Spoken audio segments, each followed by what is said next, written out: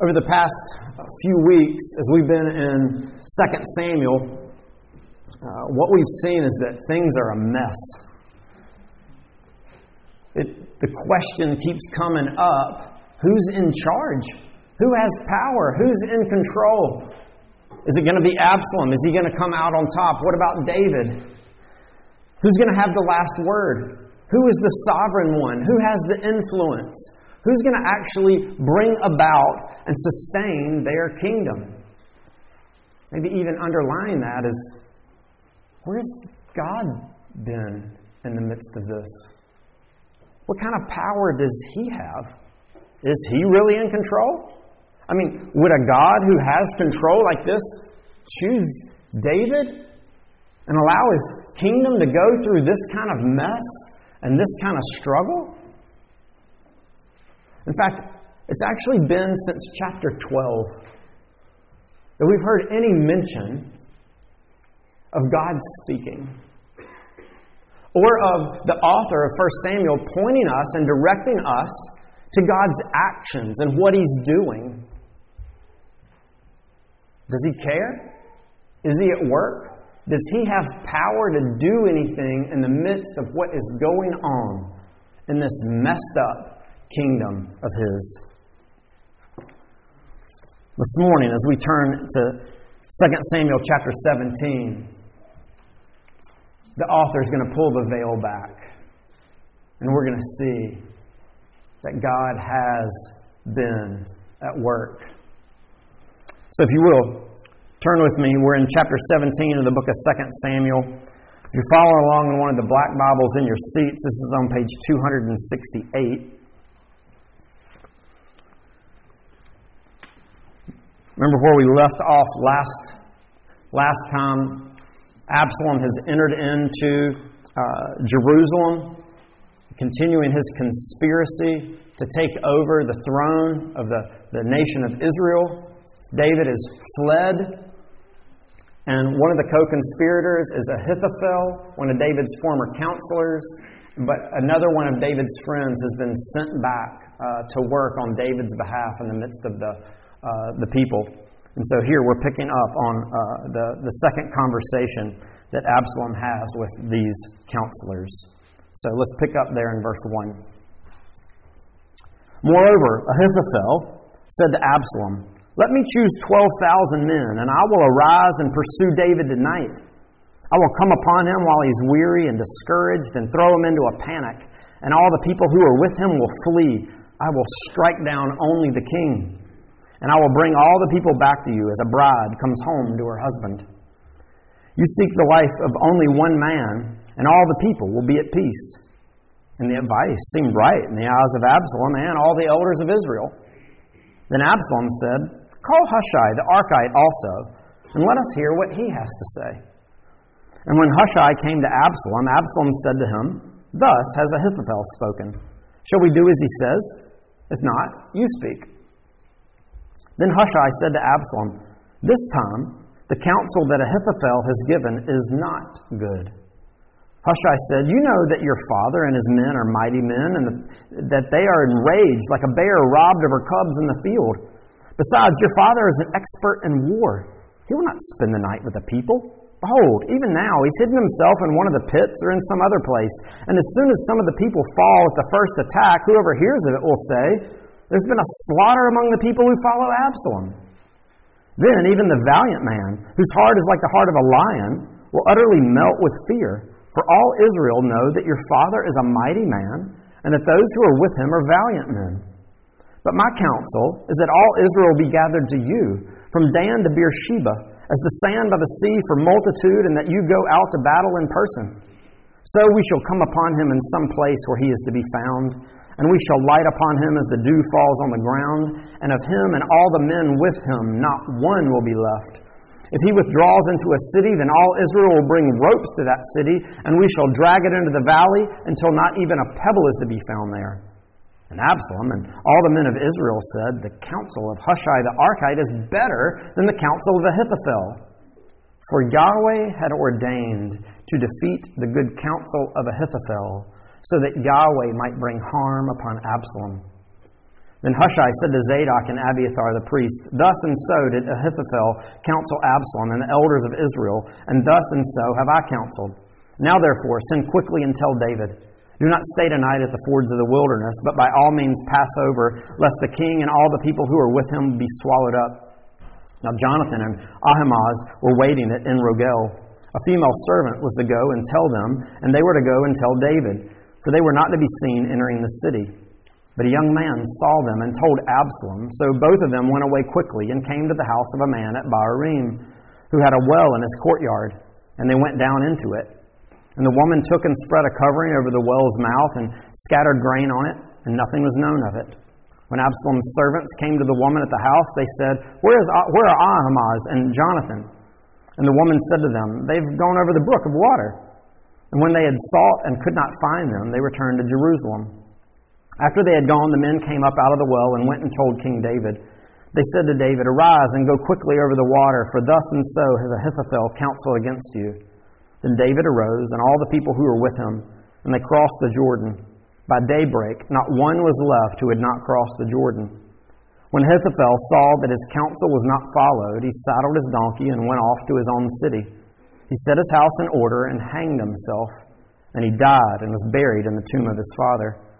Then David came to Mahanaim, and Absalom crossed the Jordan with all the men of Israel. Now Absalom had set Amasa over the army instead of Joab. Amasa was the son of a man named Ithra the Ishmaelite, who had married Abigail, the daughter of Nahash, sister of Zeruiah, Joab's mother. And Israel and Absalom encamped in the land of Gilead. When David came to Mahanaim, Shobi the son of Nahash from Rabbah of the Ammonites, and Machir the son of Amiel from Lodabar, and Barzillai the Gileadite from Rogelim brought beds, basins, and earthen vessels, wheat, barley, flour, parched grain, beans, and lentils, honey, and curds, and sheep, and cheese from the herd for David and the people with him to eat. For they said, The people are hungry and weary and thirsty in the wilderness. Let's pray.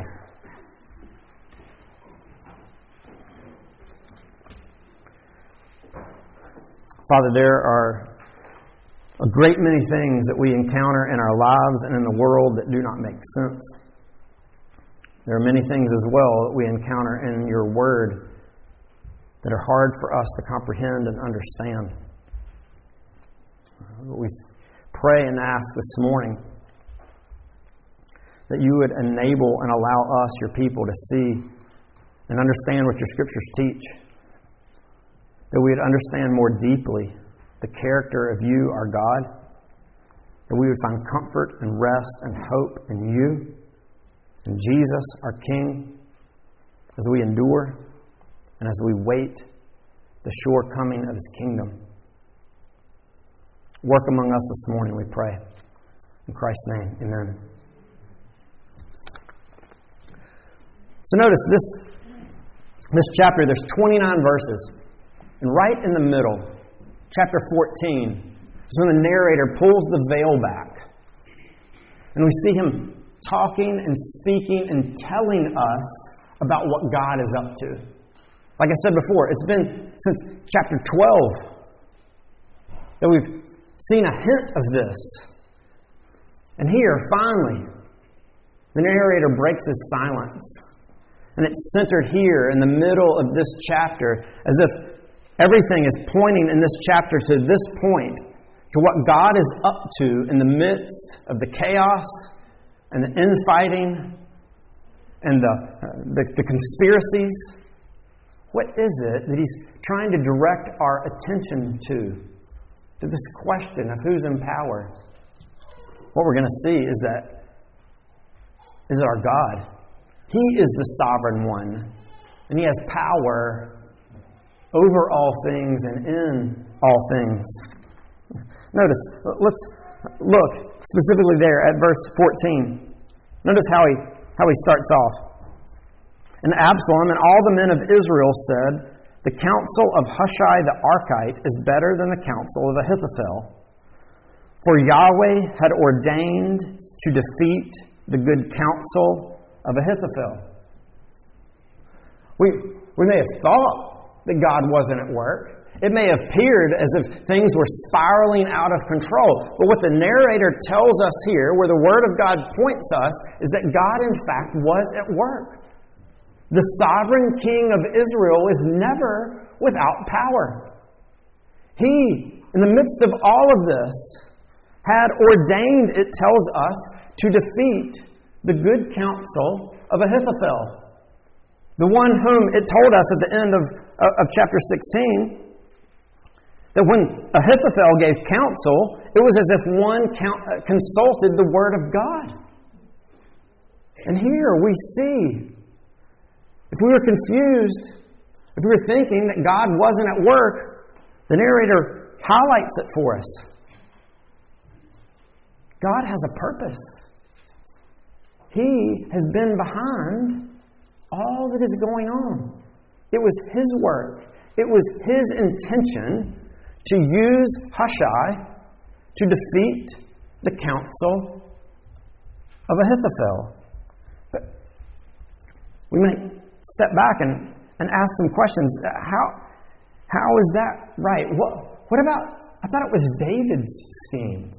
Remember, wasn't it David's plan? David was the one who came up with this idea when he saw Hushai to send him back in to work on his behalf. Look back over in chapter 15. In fact, this is exactly what David says in verse 34. Speaking to Hushai, David says this, "But if you return to the city and say to Absalom, I will be your servant, O king, as I have been your father's servant in time past, so now I will be your servant, then you will defeat for me the counsel of Ahithophel." David had this plan. David was the one who had Hushai sent there. But the narrator is telling us that God also was at work. In fact, look a little bit before that, up in verse 31.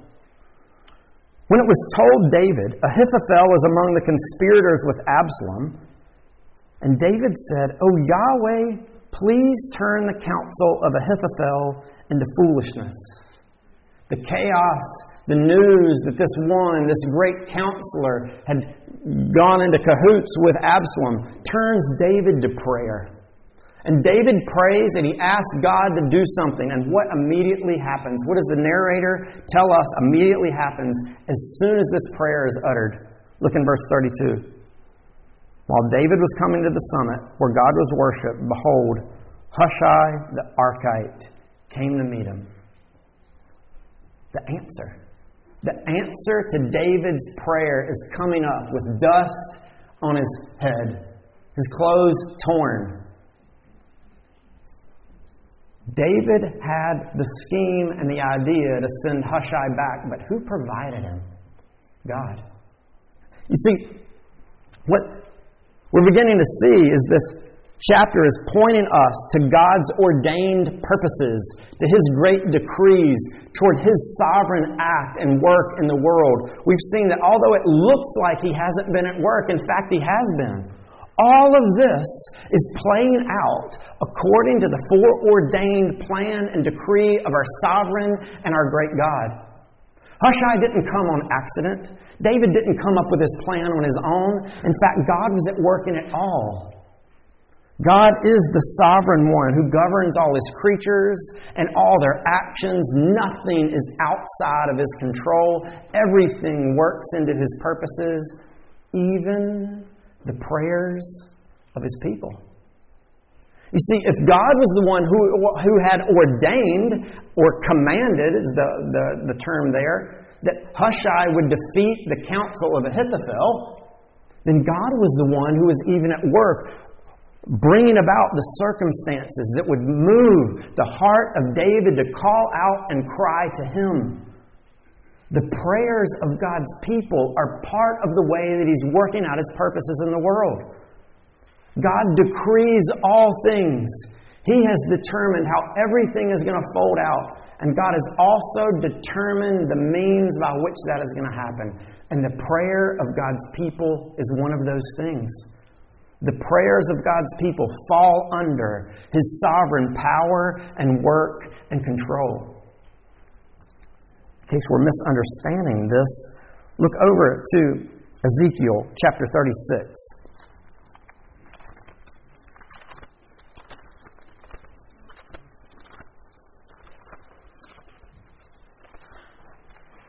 In verse 37.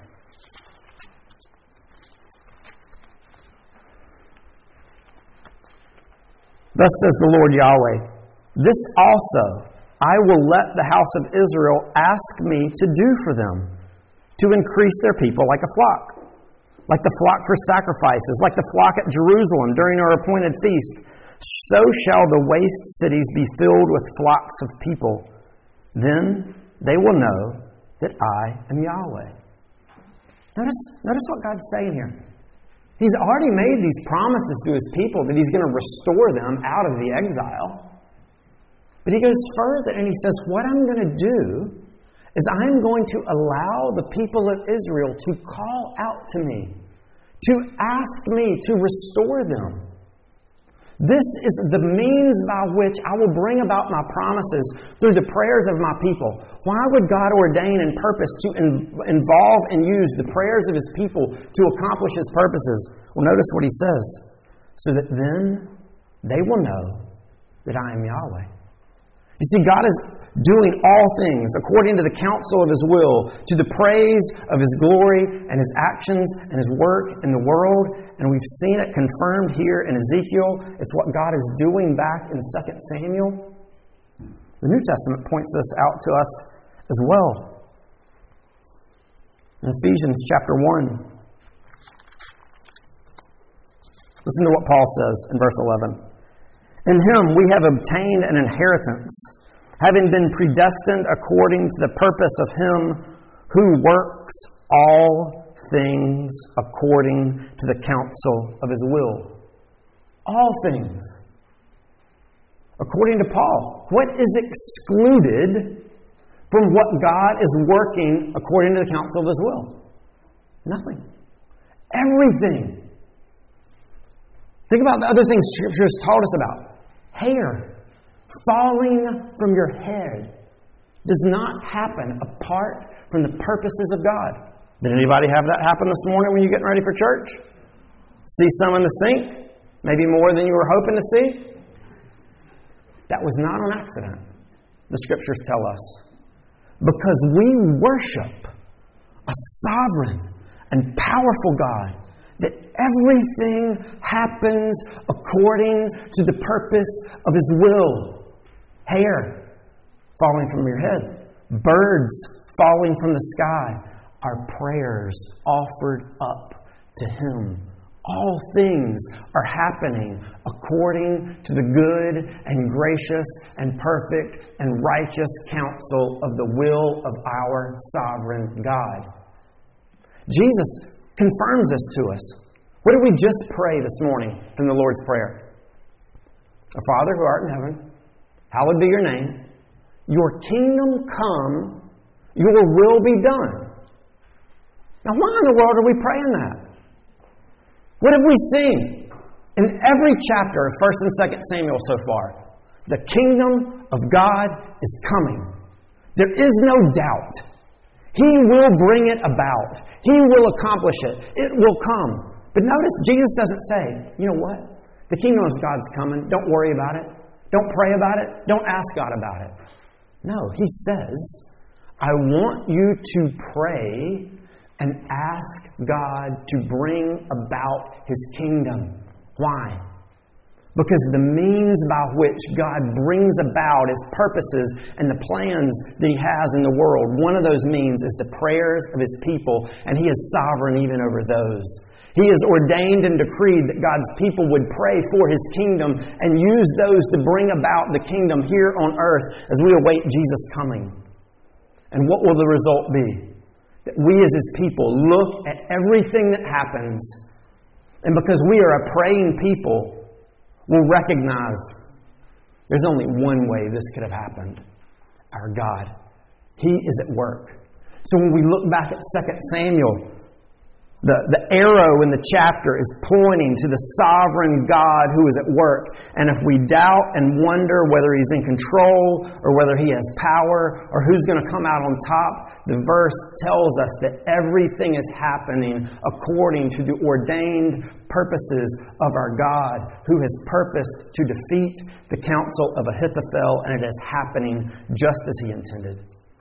So what does that mean for you and me? What it means is that we should have confidence in our prayer. We don't sit back and say, well, God's going to do whatever He's going to do. It doesn't matter if I pray. No, that's not the way the Scriptures direct us.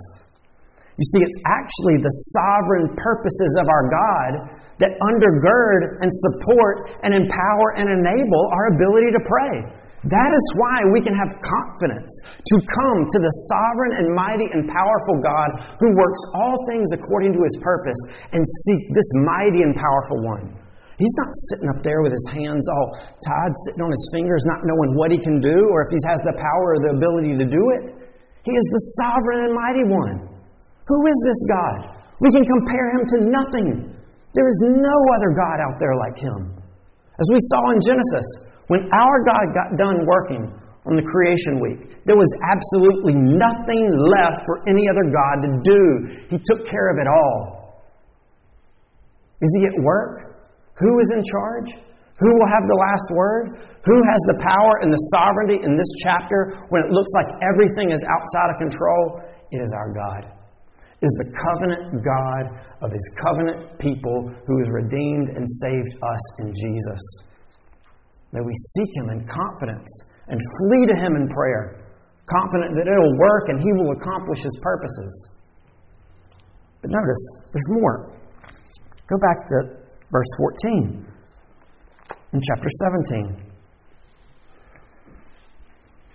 We've seen that God's sovereign over all His creatures, all their actions. This even extends to the prayers of God's people. But notice, and Absalom and all the men of Israel said, the counsel of Hushai the Archite is better than the counsel of Ahithophel. For Yahweh had ordained to defeat the good counsel of Ahithophel, so that Yahweh might bring harm upon Absalom. So that He might bring harm upon Absalom. What does that mean? It means Absalom will not succeed. There is nothing that Absalom can do that will thwart or defeat or frustrate the purposes and the work and the kingdom of God. It's a fool's errand for Absalom to attempt and try to do this.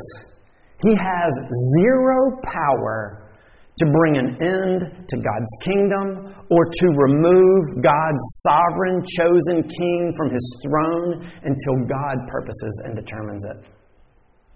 Remember, we've seen this. Look over back or forward, it's not back, but look forward into Psalm 2. Why do the nations rage and the peoples plot in vain? The kings of the earth set themselves up, and the rulers take counsel together against Yahweh and His anointed, saying, let us burst their bonds apart and cast away their cords from us. He who sits in the heavens laughs. The Lord holds them in derision. Then He will speak to them in His wrath and terrify them in His fury, saying, as for me, I have set my king on Zion, my holy hill. God looks at the intentions and the rebellion and the gathering of themselves against Him and against His anointed, and He laughs. He mocks because there is absolutely zero way these plans will succeed. Why? Because He's the sovereign one. He's the powerful one. He is the one who will bring an end to all of Absalom's work. And he has the intentions to bring harm upon this rebel and this conspirator against his kingdom. But we might say, hold on. I remember back in chapter 12 that Absalom's come to power because of the prophecy of God through Nathan. Do you remember that? Flip back over. 2 Samuel chapter 12.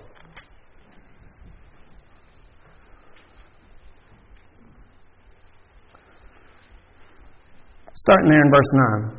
This is God speaking through the prophet Nathan directly to David. This, in fact, is the last time we heard God speak directly. Why have you despised the word of Yahweh to do what is evil in His sight? You have struck down Uriah the Hittite with the sword and taken his wife to be your wife, and have killed him with the sword of the Ammonites. Now, therefore, the sword shall never depart from your house, because you have despised me and have taken the wife of Uriah the Hittite to be your wife. Thus says Yahweh, behold, I will raise up evil against you out of your own house. Who will raise it up? God will. And I will take your wives before your eyes and give them to your neighbors, and he shall lie with your wives in the sight of the sun. For you did it secretly, but I will do this thing before all Israel and before the sun. Who has brought Absalom to power? Absalom has been at work bringing Absalom to power. But when the veil gets peeled back, we see that the sovereign God is the one who is at work. You see, He's not just sovereign over hairs falling from heads, birds falling from sky, prayers of His people. Remember, all things work according to the counsel of His will, including rebellion and sin and evil actions in the world. Nothing falls out of His sovereign power and of His purposes and His decrees. You see, God governs over all of His creatures, all of His actions, and that even extends to the wicked and sinful acts of humanity. Now, that can be hard for us to grasp and understand. Does that mean that God is responsible for evil? Or does it mean that those who commit these sins are not responsible for them? Well, actually, what the Scriptures tell us is that both are working in those acts. Where God is decreeing and purposing the free acts of responsible beings. Where the glory of these actions all come to the glory and honor and perfections of our God for His intentions in bringing them about, and the sinfulness of them proceed only from the wicked sinner and human. Let's look and see where we see that. We see it here in this chapter with Absalom. Absalom's doing exactly what he wants to do. God's not forcing him to do anything against his will. He's doing exactly what is flowing out of his heart. But flip back over into Genesis chapter 50. This is where we encounter Joseph. He's meeting with his brothers, and they're in Egypt. Remember how Joseph got to Egypt? His brothers sold him into slavery. Listen to what Joseph says as he interprets what's going on. In verse 18 of chapter 50 of Genesis, his brothers also came and fell down before him and said, "Behold, we are your servants." But Joseph said to them, "Do not fear, for am I in the place of God? As for you, you meant evil against me, but God meant it for good, to bring it about that many people should be kept alive as they are today." Who was at work in these acts? Who was the cause of these acts? God and the brothers. The ultimate cause is God, but He's also using the means and the desires of these wicked men to accomplish His purposes. But what were the intentions of both? God's intention in using them was to bring about good. What were their intentions? They weren't saying, no, I want to honor God. I don't want to hurt Joseph. No, what was flowing out of their heart was wickedness and evil. God gets the glory in His deliverance and provision of His people. All of it happened according to His purposes. The brothers are responsible. This comes up elsewhere in Scripture, pointing to these because sometimes this is a hard theological truth to grasp as we see it throughout the Scriptures, both God's sovereignty and human responsibility, and the glory and honor of our God. Flip over to Isaiah chapter 10. God here is prophesying through Isaiah that He is going to discipline and purify His people through the king of Assyria. Listen to what He says here in verse 5. Woe to Assyria, the rod of my anger, the staff in their hands is my fury. Against the godless nation I send him, and against the people of my wrath I command him to take spoil and seize plunder, and to tread them down like the mire of the streets. What is God's intention? Why has He purposed to send Assyria? To punish, to purify, to discipline His people. Notice what the king of Assyria, his intentions are. Look in verse 7. But he does not so intend, and his heart does not so think. But it is in his heart to destroy and to cut off nations, not a few. His intention is to dominate and crush. He has no concept or desire to glorify and be used in the purposes of God to discipline and purify and shape His people. And because of that heart, God says this in verse 12. When the Lord has finished all His work on Mount Zion and on Jerusalem through the Assyrians, He will punish the speech of the arrogant heart of the king of Assyria and the boastful look in his eyes. For He says, by the strength of my hand I have done it, and by my wisdom I have understanding. I remove the boundaries of people and plunder their treasures. Like a bull, I bring down those who sit on the throne. Notice in the midst of it, He is doing exactly what He desires and He intends to destroy. In fact, He is rejecting all evidence of God's work in the midst of it. He claims all responsibility and intentions to Himself, and all power and ability and authority and the capability of doing it comes out of Him. And guess what God is going to do? He's going to judge him for that. God gets the glory and the intention for purifying His people through the sending of Assyria, and the Assyrian king gets judged for his rebellion. Why? Because we serve a sovereign God. Is he out of control with what's going on in Absalom? When it looks like his king and his kingdom will meet their end, when it looks like humanity has the upper hand and will come about to defeat the purposes of our God, Scripture tells us, no. Do not forget who the God is that has redeemed and saved you. Do not forget who the God is that you have served. He is the sovereign one. Who is like this God? None. He has power and authority and might over all things. And He works and decrees and determines and purposes everything to work out according to the purposes of His will. With Absalom, God will harm him and bring an end to his conspiratorial work. But we see this happen again with David's greater son, don't we? As the nations rise up, as they rage against God and against His anointed, it will look again later on like God's forgot His promises. It'll look again like He is insufficient to save. It'll look again like that He is not the sovereign and mighty one. The religious leaders of Israel have the upper hand. The Roman government will have the last word. But listen to what Peter says in Acts as he reflects on what's going on. In Acts chapter 2.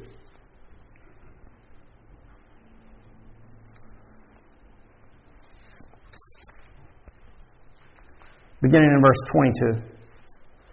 Men of Israel, hear these words. Jesus of Nazareth, a man attested to you by God with mighty works and wonders and signs that God did through Him in your midst, as you yourself know. This Jesus, delivered up according to the definite plan and foreknowledge of God, you crucified and killed by the hands of lawless men. God raised Him up, loosing the pains of death, because it was not possible for Him to be held by it. Why did Jesus die? Because wicked men crucified Him. Ultimately, why did Jesus die? because it was happening according to the definite plan and foreknowledge of our sovereign and mighty and powerful God, who would stop at nothing to bring about His purposes. Peter confirms this again over in verse 23 of chapter 4. When they were released, they went to their friends and reported what the chief priests and the elders said to them.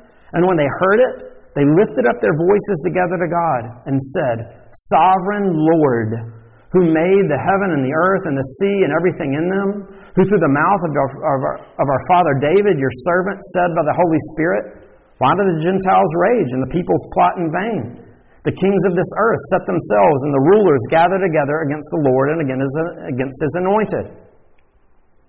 For truly in this city there were gathered together against your holy servant Jesus, whom you anointed, both Herod and Pontius Pilate, along with the Gentiles and the peoples of Israel, to do whatever your hand and your plan had predestined to take place.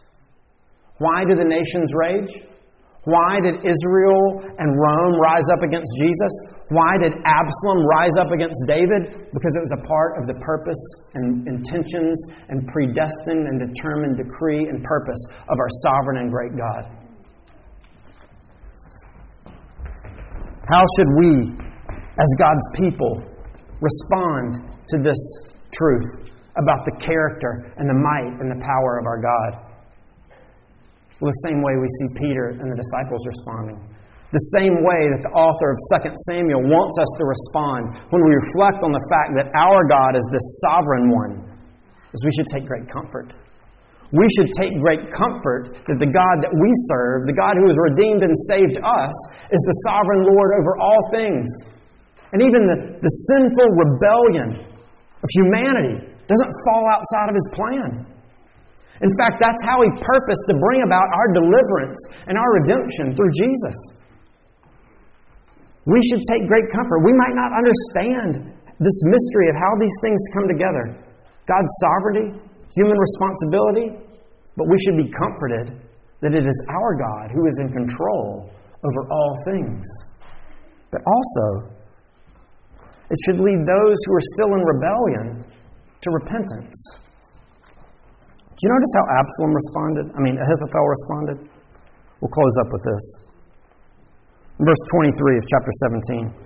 When Ahithophel saw that his counsel was not followed, he saddled his donkey and went off home to his own city. He set his house in order and hanged himself. And he died and was buried in the tomb of his father. The counsel that Ahithophel gave, the narrator tells us up in verse 14 that it was good counsel. Not morally good, but militarily good. If they would have followed Ahithophel's counsel, David would have been wiped out. The end of the kingdom. And Ahithophel knows this. And the fact that David escaped, Ahithophel knows and recognizes, that's it. Absalom's kingdom is coming to an end and David is going to be on the throne. And what does that mean for me? Well, what does it mean for you, Ahithophel? Ahithophel seems to have forgotten what happened to Abner. You remember who Abner was? Saul's uncle? Who also participated in a conspiracy to rise up Ishbosheth, a rival king, and to go into battle and attack David? But when Abner realized he had been defeated, what did he do? He pled for mercy before the king, and what was given to him? Mercy and grace. Here, Ahithophel, instead of, like Psalm 2 calls us, to kiss the Son lest He be angry, to call out to Him in mercy while we still have the chance, he recognized the foolishness of his rebellion, but didn't remember that he serves a gracious and merciful God, and that if he had come to Him and pled before Him for mercy, forgiveness could be his. And he died in his rebellion, and he will live there forever. But we respond to the sovereign power of our God who will bring about His kingdom. Your rebellion will not succeed. Therefore, you have two choices. You can just give up and continue to rule your own kingdom and say, I'm done. Or you can come before a gracious God and a merciful King and plead to Him. And He will forgive. We said all things happen according to the purpose of God's will. None of us are here on accident this morning. God has all of us here to hear His message, and His call to all of us is to turn from our rebellion and call out to His King for mercy, and to be comforted in the power and the work of our sovereign God.